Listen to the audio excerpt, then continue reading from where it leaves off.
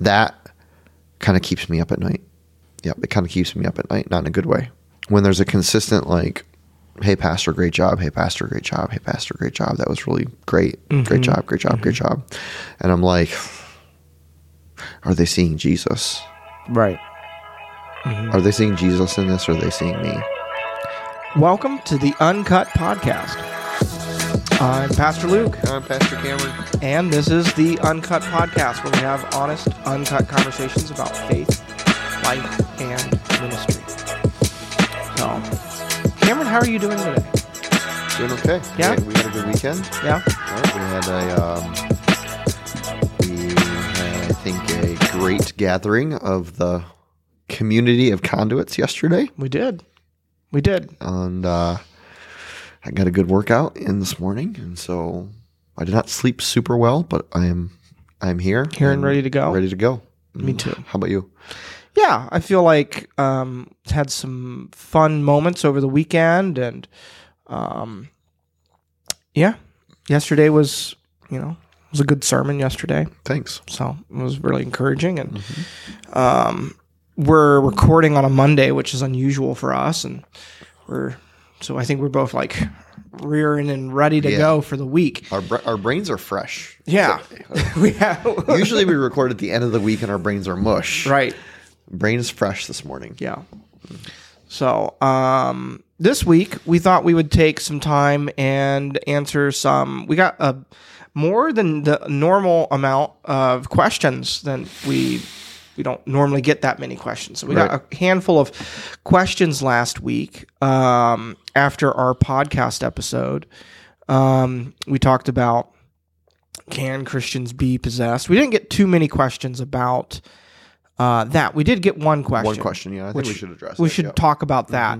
So if I remember, the question was, let's see, do I have it here? It was essentially, can you say more about, because I made a statement in the podcast about one of the experiences that I had while pastoring Conduit North. That's where, I don't even know, maybe I didn't even mention that. I don't think you have. It was in a worship service, or at the end of a worship service at Conduit North after we had, planted that.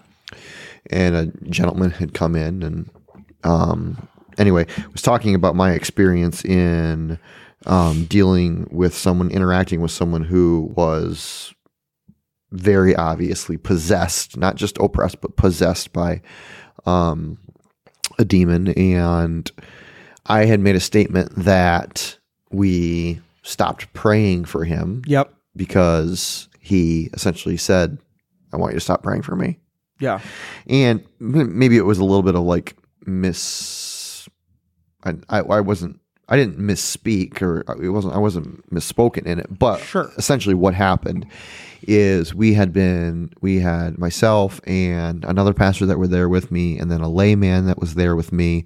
We were praying over him, and he was manifesting, like the demon was manifesting, like changes in voice and posture, and like kind of like body writhing, and like you could actually like almost, I think I mentioned this, like almost smell the bad breath. Like it was weird. Weird.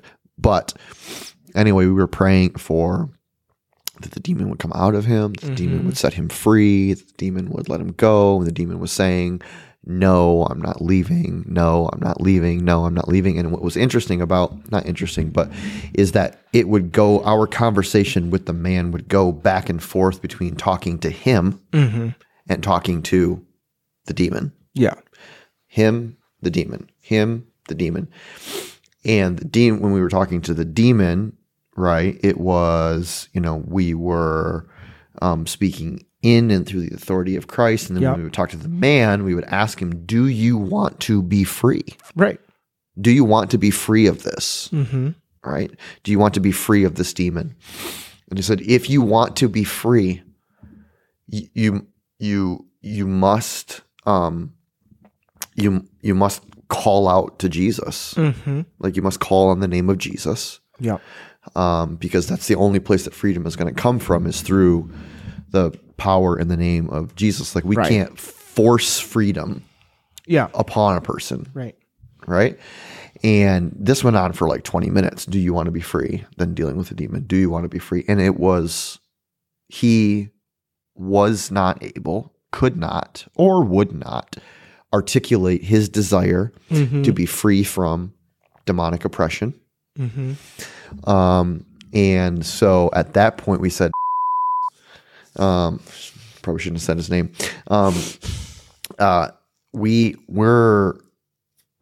We're going to stop. We're going to stop this interaction if you don't desire to be free from this oppression. Yeah. And he said, yeah, let's stop. And so it was clear that he did not want to be free from that. Now, it sounds a weird thing. Like who would want to be in that? Right. And I can't speak from experience as far as like demonic oppression is concerned, but what I can say is it has been my experience that with sin in general, that it can become so central. Our sin can become such a central part of our lives that we really can't imagine life without it. Yeah. Right. We become conditioned to what is our normal. Right. And we can't imagine something being a new normal. We're actually afraid of it. Even if it's a really good thing. Exactly. And so we see this in addiction a lot. Yes. Massively in addiction. We see people who want to be free from addiction, right, but who are unwilling, right, to like, I don't know how I would deal with life without this. And so I'm going to choose the hell I know versus the hell that I'm anticipating. Yep. It happens all the time when people get sober for like the first time in a while. And then they get like, they're like, oh my gosh, this is really good. Yeah. But then you're like, well, then why did they backslide? Yeah. And or relapse. And part of it's because it was also just really scary. Yes. They were like, this is new. This is different. I don't know how life feels like this. Yeah. So if you asked that question, thanks for it. Thank you for that question. It's a good one. And that was the experience. That's why that's what happened. So yeah. So there was definitely a element of, at least in that case, of that person really not wanting to be free. Yeah. So that was significant. So we got a couple other questions. Some were one was kind of more theological. Some were more practical, behind the scenes. So where do you think we want to go, Cameron? Well, there's the question of the importance of Christian unity. Yeah. Which could be taken many different ways. I don't know. I appreciate that question. I can see your name, but I'm not going to say your name. So thank you for that question, or that statement, I guess. Yeah. I don't want to say send us another message and be more specific, because I would say that Christian unity is important. Christian unity is indeed important. Important, yes. Yes. But I suspect, and I know who asked this question, so I suspect that you probably maybe have something a little bit more specific. So if you could ask it in a little bit more specific way, if there's a specific part of Christian unity or a specific part of Christian disunity that you're seeing and you'd like us to comment on, then maybe that would be, we'd be able to talk about it a little bit better. I don't even know where to start really with that. I think we had as a podcast episode marked at some point. I may have got rid of it because it just sat on the back burner so long, but we had like a titled topic of Christian unity does not equal conformity. Or something like that. I think you put that one in there. I'm going to toss that on to you. But, I don't know. I feel like there is like a certain amount of, I think sometimes things get lumped into Christian unity that maybe aren't. What do you mean? Like I've witnessed from afar, churches use, Christian unity. We need to be unified. as a way to kind of justify certain like unhealthy leadership practices of like, it's like a leader can't be questioned because it would create disunity. Right. Things like that. Okay. You know, I've seen that too. So, that's not necessarily, I guess like what would you say is Christian unity though? Like, what is it? Therein lies the question. Like, are we talking about theological unity? Are we talking about unity of practice? Mm-hmm. Are we talking about just like a, hey, brother, hey, sister? Yeah. It's just a unity in the faith based on like, we have one Lord, one faith, one baptism, one God and Father of us all. Like an ecumenicalism almost. Right, ecumenicalism. Mm-hmm. Sure. What are we talking about when we talk about unity? I don't... Yeah. So there's like these different levels of unity, but unity between you and I, unity between us and the congregation, between... different congregations. Different congregations, between the congregations and the denominations and so forth. And what has the power to break unity? Yeah. Like here's a good example. Like, would we say that conduit is that we have a spirit or a relationship of unity with Hillcrest Baptist? I would say we do. Yeah. I would say that we do. Yeah. And we're different churches, and we have different types of leaders, and we have a different culture, certainly in our churches. Mm-hmm. But I would say I love Pastor Mark and Dan and the rest of the pastoral team and staff there and leaders there. Like, they're great. We would, we're Christians. All of us are Christians. Would we say that we have a spirit of unity with the Church of Latter-day Saints up on Forest? Well, why not? Well, because they're Latter-day Saints. Well, but they're Christian, right? Well, are they? That's my point. Therein lies the point. Is like, so at what point? Right. What's the barrier or the boundary of unity? Because they would say that they are Christians, Church of Jesus Christ of Latter-day Saints, right? Yeah. Jehovah Witnesses would consider themselves Christian as well. Yep. Right. Hey, look, we study the Bible. Well, different. Yeah. Whether or not that's the same Bible is.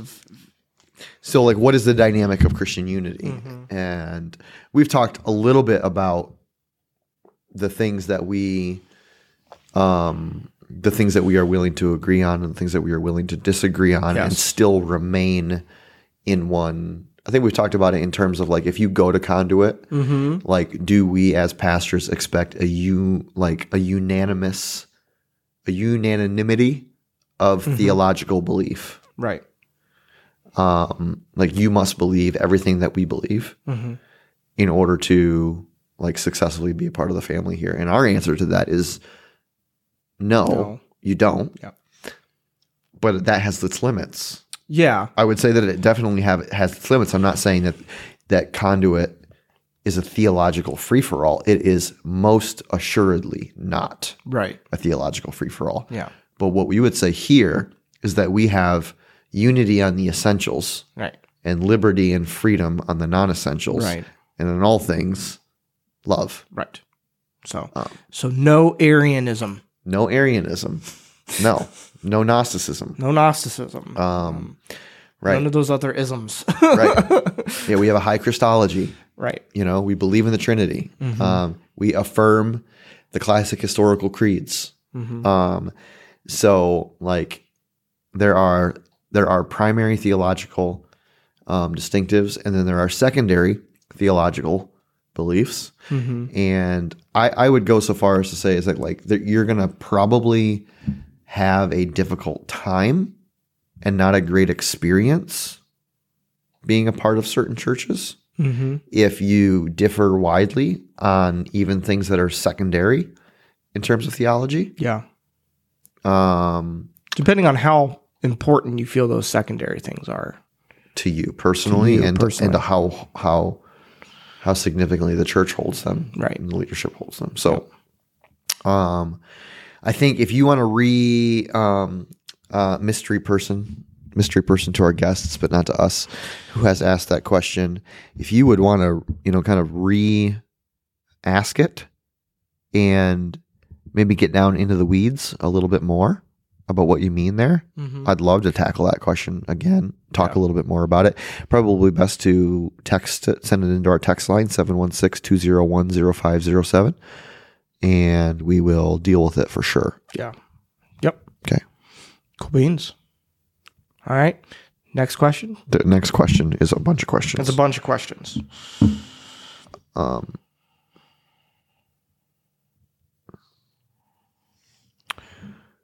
So a lot of it, it's kind of summed up by one question of like, how do you handle the pressure and stress of ministry? And then from there, it seems to kind of go down into like, practically, what does the life of a pastor look like? What does that look like? Yeah. So, all right. Well, let's deal with just like the very first question. It's a text question we got in our text line. And how do you handle the pressures and stress of ministry? I mean, I don't know. Like, ministry really is not that stressful. Yeah.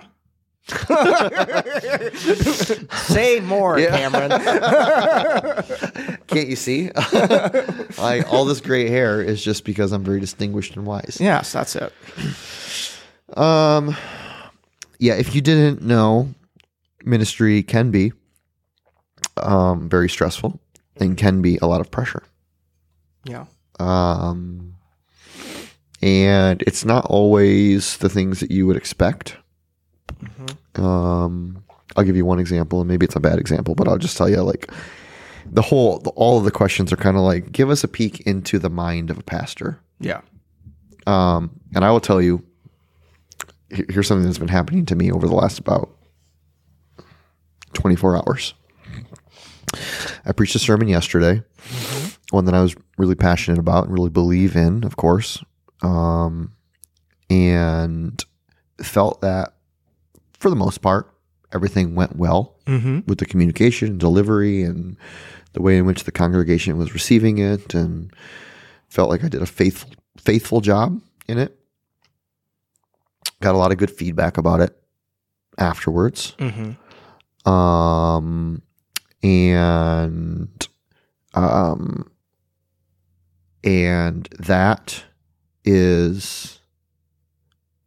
that kind of keeps me up at night. Yeah? Yeah. Yep. It kind of keeps me up at night, not in a good way. Because it's almost like, one, because there's two sides to that. Number one is that, like, when there's a consistent, like, hey, pastor, great job. Hey, pastor, great job. Hey, pastor, great job. That was really great. Great job. Great job. Great job. And I'm like, are they seeing Jesus? Right.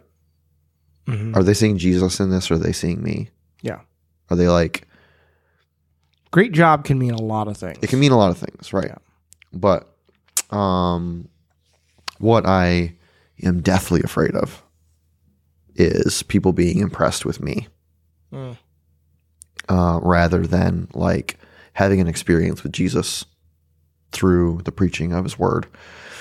Because we were just talking upstairs about this with one of the staff members here about, like, new people coming to churches and being like, seeing all the freshness and, like, and like, oh, this is great, and we love the church and we love the staff, and, like, it was so much better than our last church, and da da da da da.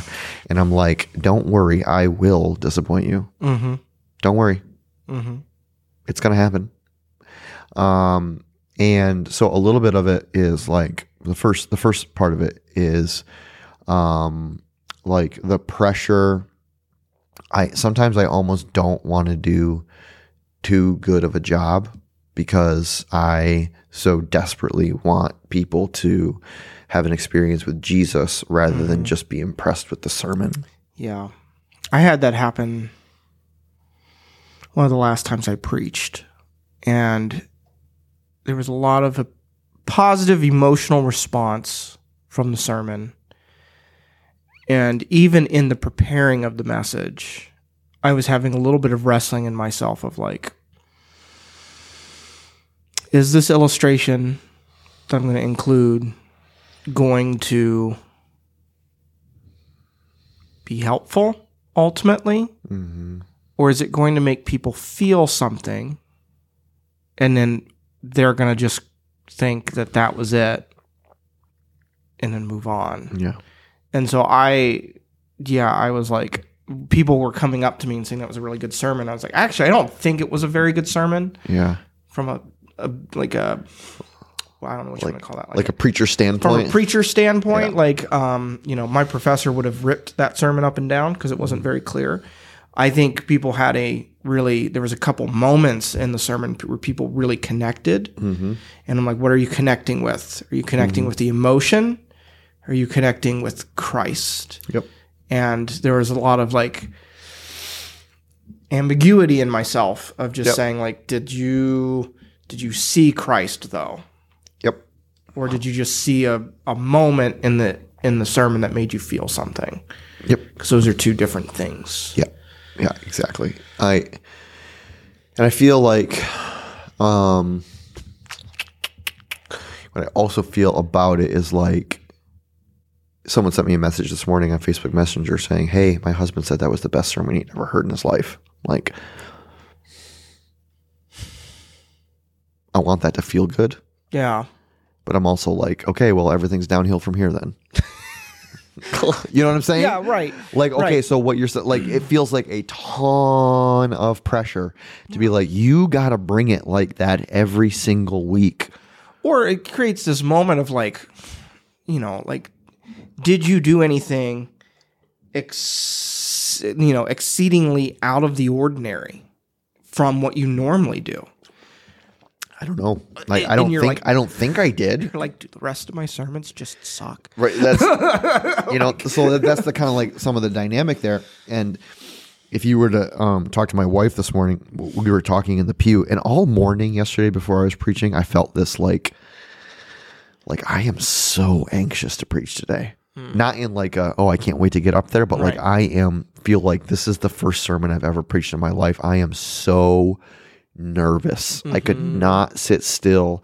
I had like this like pit in like knot in my stomach as I was sitting there during announcements. I was like wringing my hands. I was all like sweaty. I was like just anxious up in me. And like, I don't know if I would associate that feeling with the way in which the message then was received by the congregation, or I preached it or not, or I don't know, but like it is a reality in there. So like, how do you deal with the pressures and the stress of ministry? It's not always really, the pressure and the stress is not always what you think the pressure and the stress is. Mm-hmm.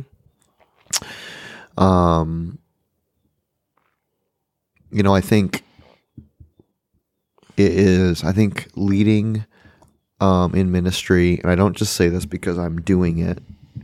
There are a lot of experts who would say very similar things, is that pastors being a pastor is one of the most difficult leadership positions that you could possibly hold. Because as a pastor, you are, of course, a spiritual leader. You are also a HR executive. Yeah. You manage finance. You manage facilities. You're expected to have a compelling and forward leadership vision that is kind of based off a model of like economic consumerism and like a business model type of vision, always pushing the organization forward, always improving, always expanding. The bottom line is always increasing. It's like, so you better be a good executive, but you better be a good leader. You better be kind of cutthroat in your executive momentum, but you better be a gentle shepherd as well. Yes. And you have to do all of this essentially with a large volunteer workforce to accomplish the most significant mission that the world has ever known. Yeah. And so... And be the most spiritually mature person in the room. have all the right answers. Family better be on point. Oh yeah. Doing it for what is in general, like comparatively based on the responsibilities, skill sets, responsibility, and a low paying job. So there is a lot of pressure there, and there is a lot of stress to get it all straight, keep it all straight. Yeah. Do a good job. And naturally you're going to gravitate towards being, I think it's a rare case where one person is good at all of those things. No. Very rare case. And so then the job becomes, all right, well, how do I work myself out of those positions? Yeah.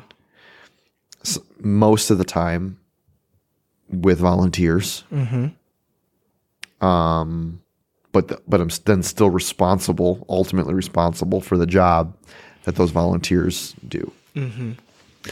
And that's not even getting into the dynamic of like seeing people destroy their lives or have their lives destroyed or walking through the darkest times of their life, or, you're doing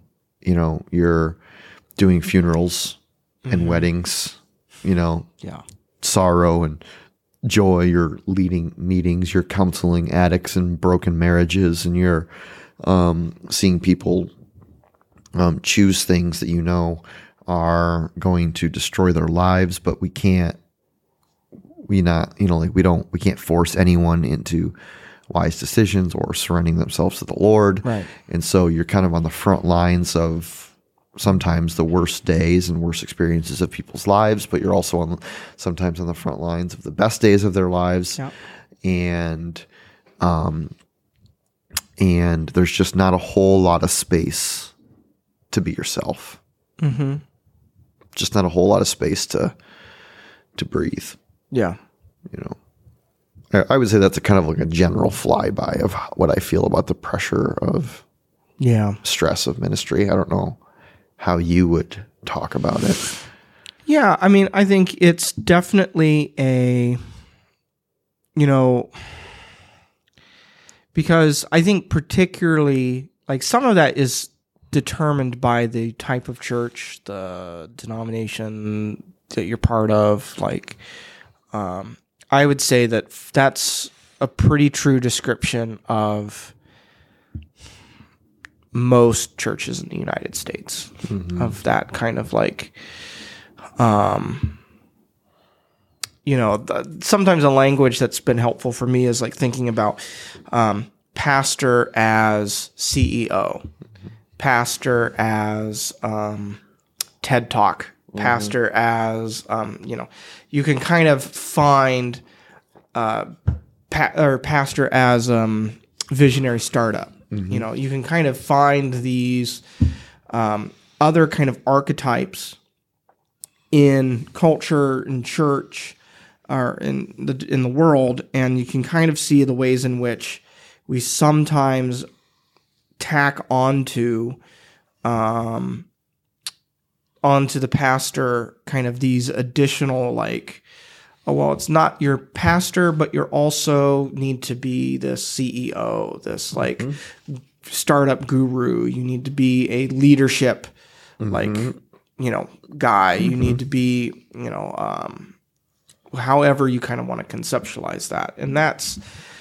not entirely new, but I think we've reached maybe a point where that's like really starting to just like, I don't know, max out maybe.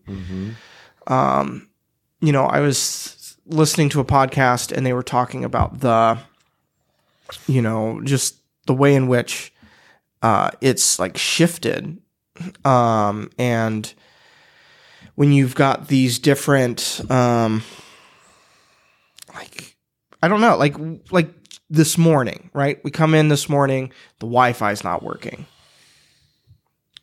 Okay. So we're like calling people. I'm on the phone with somebody from the church who is taking their time to help us. But I'm also like, I'm climbing up on top of cabinets and I'm plugging things in and plugging things out and trying to figure out where wirings are. And that was one of the ways in which I started my day today. I don't know how many times I've come into the building on a Sunday morning and someone asks me why the heat's not working or why the kitchen's not clean or, like just stuff like that. Stuff like that. Yeah. I've at different times I designed, if you go to our website, I'm responsible for the website pretty much. Like that, the way it looks is the way I made it look. I didn't go to school to design websites. I never took a web design class. I went and studied Greek, ancient Greek. Right. Not that I was any good at it. Yeah. I'm not saying that. And so there's this mishmash between like what maybe. Do you think that that's like that those additional things are distractions from the calling of being a pastor? Or do you think they're just kind of like the context of what being a pastor looks like right now? This is kind of like a bad answer to that question, but I honestly think it's a little bit of both. Yeah. Because I do think that it is a little bit of just what being a pastor is about right now. Or maybe not even what it is to be a pastor, but what it means to be the person who is like in charge of the organization. Like the logical question is like, okay, well, if you're not going to fix the Wi-Fi, then who's going to? Right. If you're not going to fix the Wi-Fi, well, then you're going to have to find someone who is responsible for it. So ultimately, then it is your responsibility. Right. But do I think it is fixing the Wi-Fi is central to the calling of pastor? Well, no, of course I don't. Yeah. Right. But the way in which the world in which we find ourselves today is a world that has Wi-Fi in churches. Yeah. It is a world that doesn't use hymnals, uses presentation software. Right. It is a world that has websites for churches. It is a world that has buildings that must be kept up in order to like honor the investment. And so does it have anything to do with like shepherding? I would say no. Are we trying to do our best to align resources to fulfill the mission? Yeah. Yeah. I think it's just a little bit more complicated than people maybe always think of it. Because I think sometimes, people do. That's actually a fairly common question is, what do you do all day? Depends on the day. Like you probably just study the Bible all day long, right? Like your only responsibility is to create a sermon and pray. Right. We only work on Sundays. And only for a couple hours. Yeah. The rest of the week, we just kind of like sit in a prayer closet, probably. Yeah. So just like, I went to the gym this morning, so I don't usually get into the office till like 11 on Mondays. I walked into my office. My desk was a mess, paper and sticky notes and things left undone from last week, little notes. So I did a little bit of a brain dump. I made a list of things that I needed to get done this week. I responded to 2 texts for people that want to meet this week. One of them is coming in to talk to you and I at 1:30 today. Yep. Another, I don't have any space until Thursday, so I scheduled them into Thursday. I made a list of people that I needed to connect with, someone who's in hospice that I needed to go see this week. I have a premarital counseling appointment at 4:00 today that I need to make sure that I am prepared to lead them through. But before that, from 3 to 4, I have a phone call, kind of a counseling, coaching phone call with someone who is seeking out wisdom from me. So I need to get my head wrapped around that and be prepared for that. Somewhere between now, which is 1:00, we have a half hour until our next appointment, right? Which will probably be an hour long. I'm guessing that's going to lead us to 2:30. And I have a half. Now I'm 2 hours past when I really should have lunch, right? Because I have and I can't let my 4 o'clock go too late because I got to get home and take my daughter to Girl Scouts. Yes. Yeah. So then tell me what I've done today. Right. How did you move the needle forward? How did I move the needle forward? Well, and then tomorrow is not much better. Mm-hmm. Tomorrow is not much better because I'll get up early. I'll go to the gym.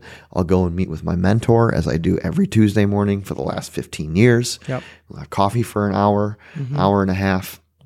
Then we will go at 9 o'clock to an ecumenical pastor prayer meeting and be there for probably an hour and 15 minutes, hour and a half.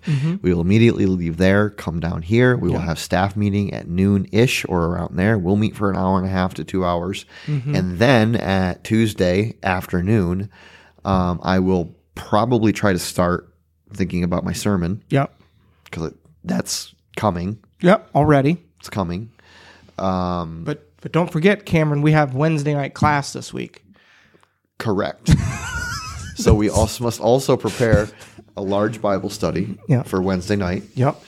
And if I want to have a day off, then all of this work must be done by Thursday at the time that I leave. Yeah. Because I can't, I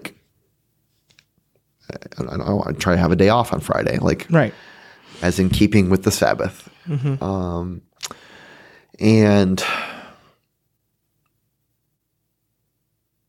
yeah, I mean, and there's 100 other things that those are just the things that need to be done this week. Yeah. It's not necessarily what moves the organizational needle forward. Right. Because we're talking about second service and well, we got to be working towards that and organizing people to be doing that. Right. And men's ministry and women's ministry. And we have a marriage conference coming up. Yep. And we have, and I have my, so how do we deal with it, Cameron? Well, you try to build a good team around you so that not everything, you're not responsible for everything. Yeah. It's very hard for most people, to do. What I have had to come, because here's the thing, is I could very, very easily work 70 hours, 80 hours a week. Without question. That would be, I wouldn't run out of work. Yeah. I would not run out of things to do. I refuse to do that. I refuse to sacrifice my family. I refuse to sacrifice my physical health, my emotional health, my spiritual health, my mental health. Yeah. I refuse to extend myself so far and run so hard for so long that I put myself in a place where I'm now making decisions that I wouldn't normally make because I'm overextended and overwhelmed and exhausted. So I have come to the place of being okay leaving things on the list undone. And unfortunately, what that means is that sometimes those things are people-centric. There are people that I don't get to. Yeah. I try to get to everyone, but just the reality is that I don't. And there are people that I would like to that aren't necessarily in crisis mode or need something from me, but that I would like to be in a more intentional discipling relationship with. Yeah. But that I just don't have the space. And so a little bit of it is being okay with not getting it all done. Right. Making an intentional decision to say, it is okay. I can't do it all. So I must be okay with just not getting it done. Yeah. It's I know the conversation you've had with me a couple of times, especially when, because we can get into this place where it's I got to get it done.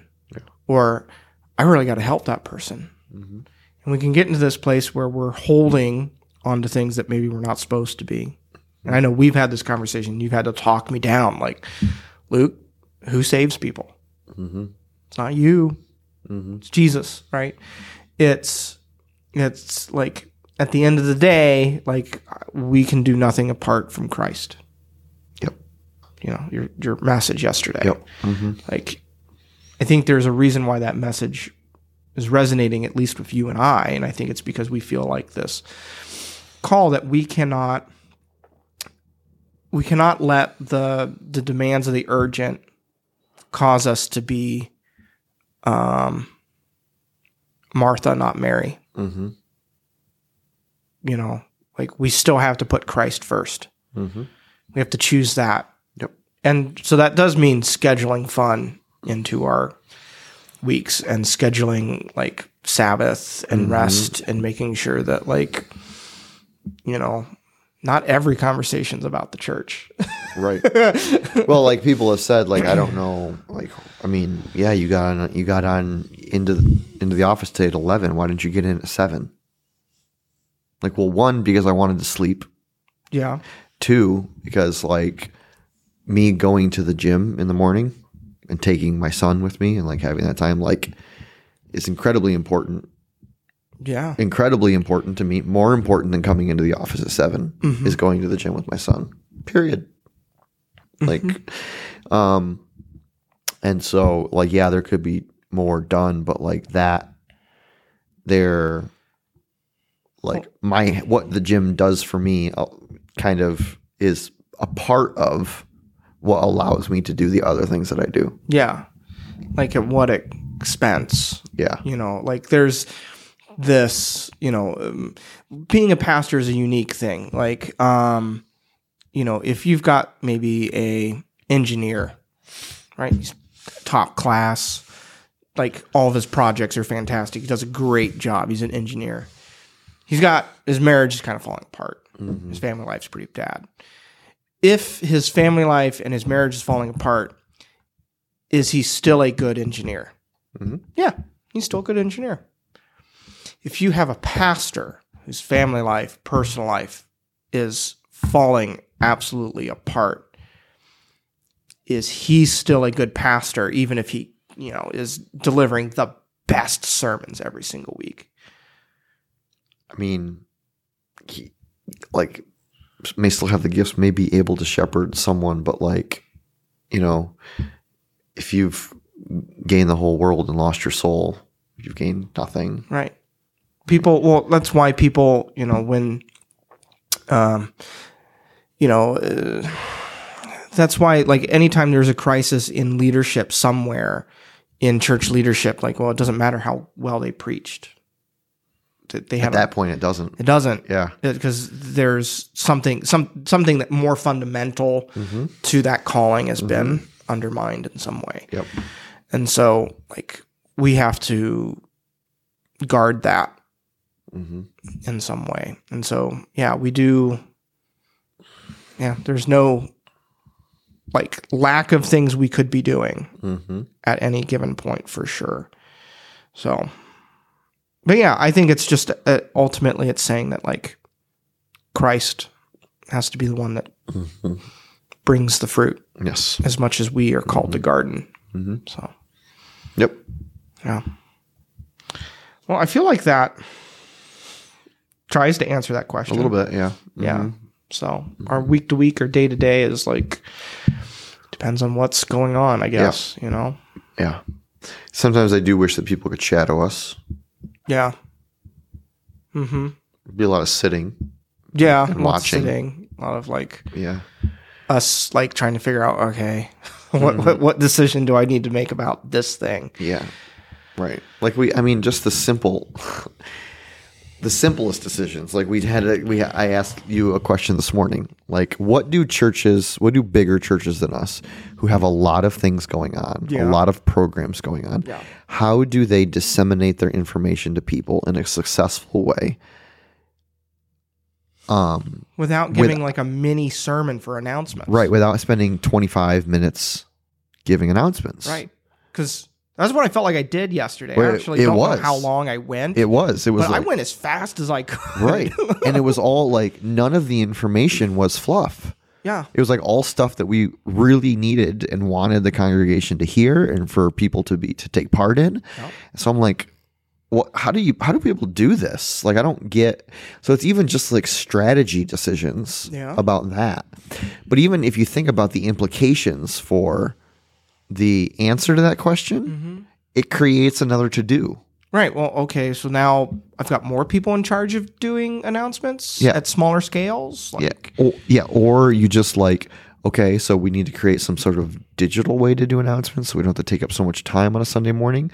Like, okay, well, why are we concerned with taking up so much time on a Sunday morning?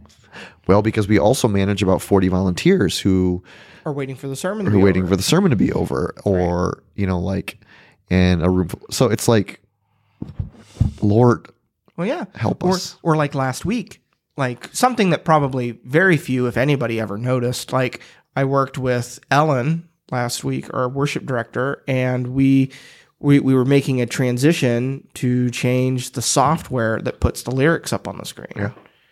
Like, which was like a decision to save the church some money. Yeah. And maybe find a software solution that works a little bit better and is more collaborative and all these positive things. But and then even on Sunday morning, like, we're like, okay, is this software? Okay, we're going to go with this software and not use this software. Like, it better not break on us in the middle of the service because, and we've never used it before. And so like kind of feels a little high pressure. And so all that, like, it ran fine. Yep. And I'm sure that almost nobody knew that was just a new software, a new thing that we had like explored, tested, and tried to set up over the course of like 2-3 weeks. Yep. Just so people could read the scripture. Yep. Or the lyrics. Or the announcements. Yep. Or... it's like all a thing. Like, what are they supposed to do? You know? So yeah, that's that. Okay. That's what happens. Yeah. Well, I think that pretty much covers it, right? For the week. Sure. We're going to leave it at that today. Yeah. Because why? Well, because we have a 1:30 meeting and we have to get out of here. So we do appreciate you listening. Do really appreciate your questions. Keep them coming. I would love to hear more of what's on your mind, more of what you want to hear from us. Oh. Our texting line is 716-201-0507. You can text your questions to us. You can always comment on the YouTube version of this podcast. As always, we ask that you would like it. Like the episode wherever you're listening to it. Share it if you would with people that you might think that might want to listen to it. Give us a follow if you don't want to miss it. Yes, subscribe to it. Would be great. We do have a YouTube version of this. It's also on Apple Podcasts and Spotify. So thanks for tuning in, and we will catch you next week.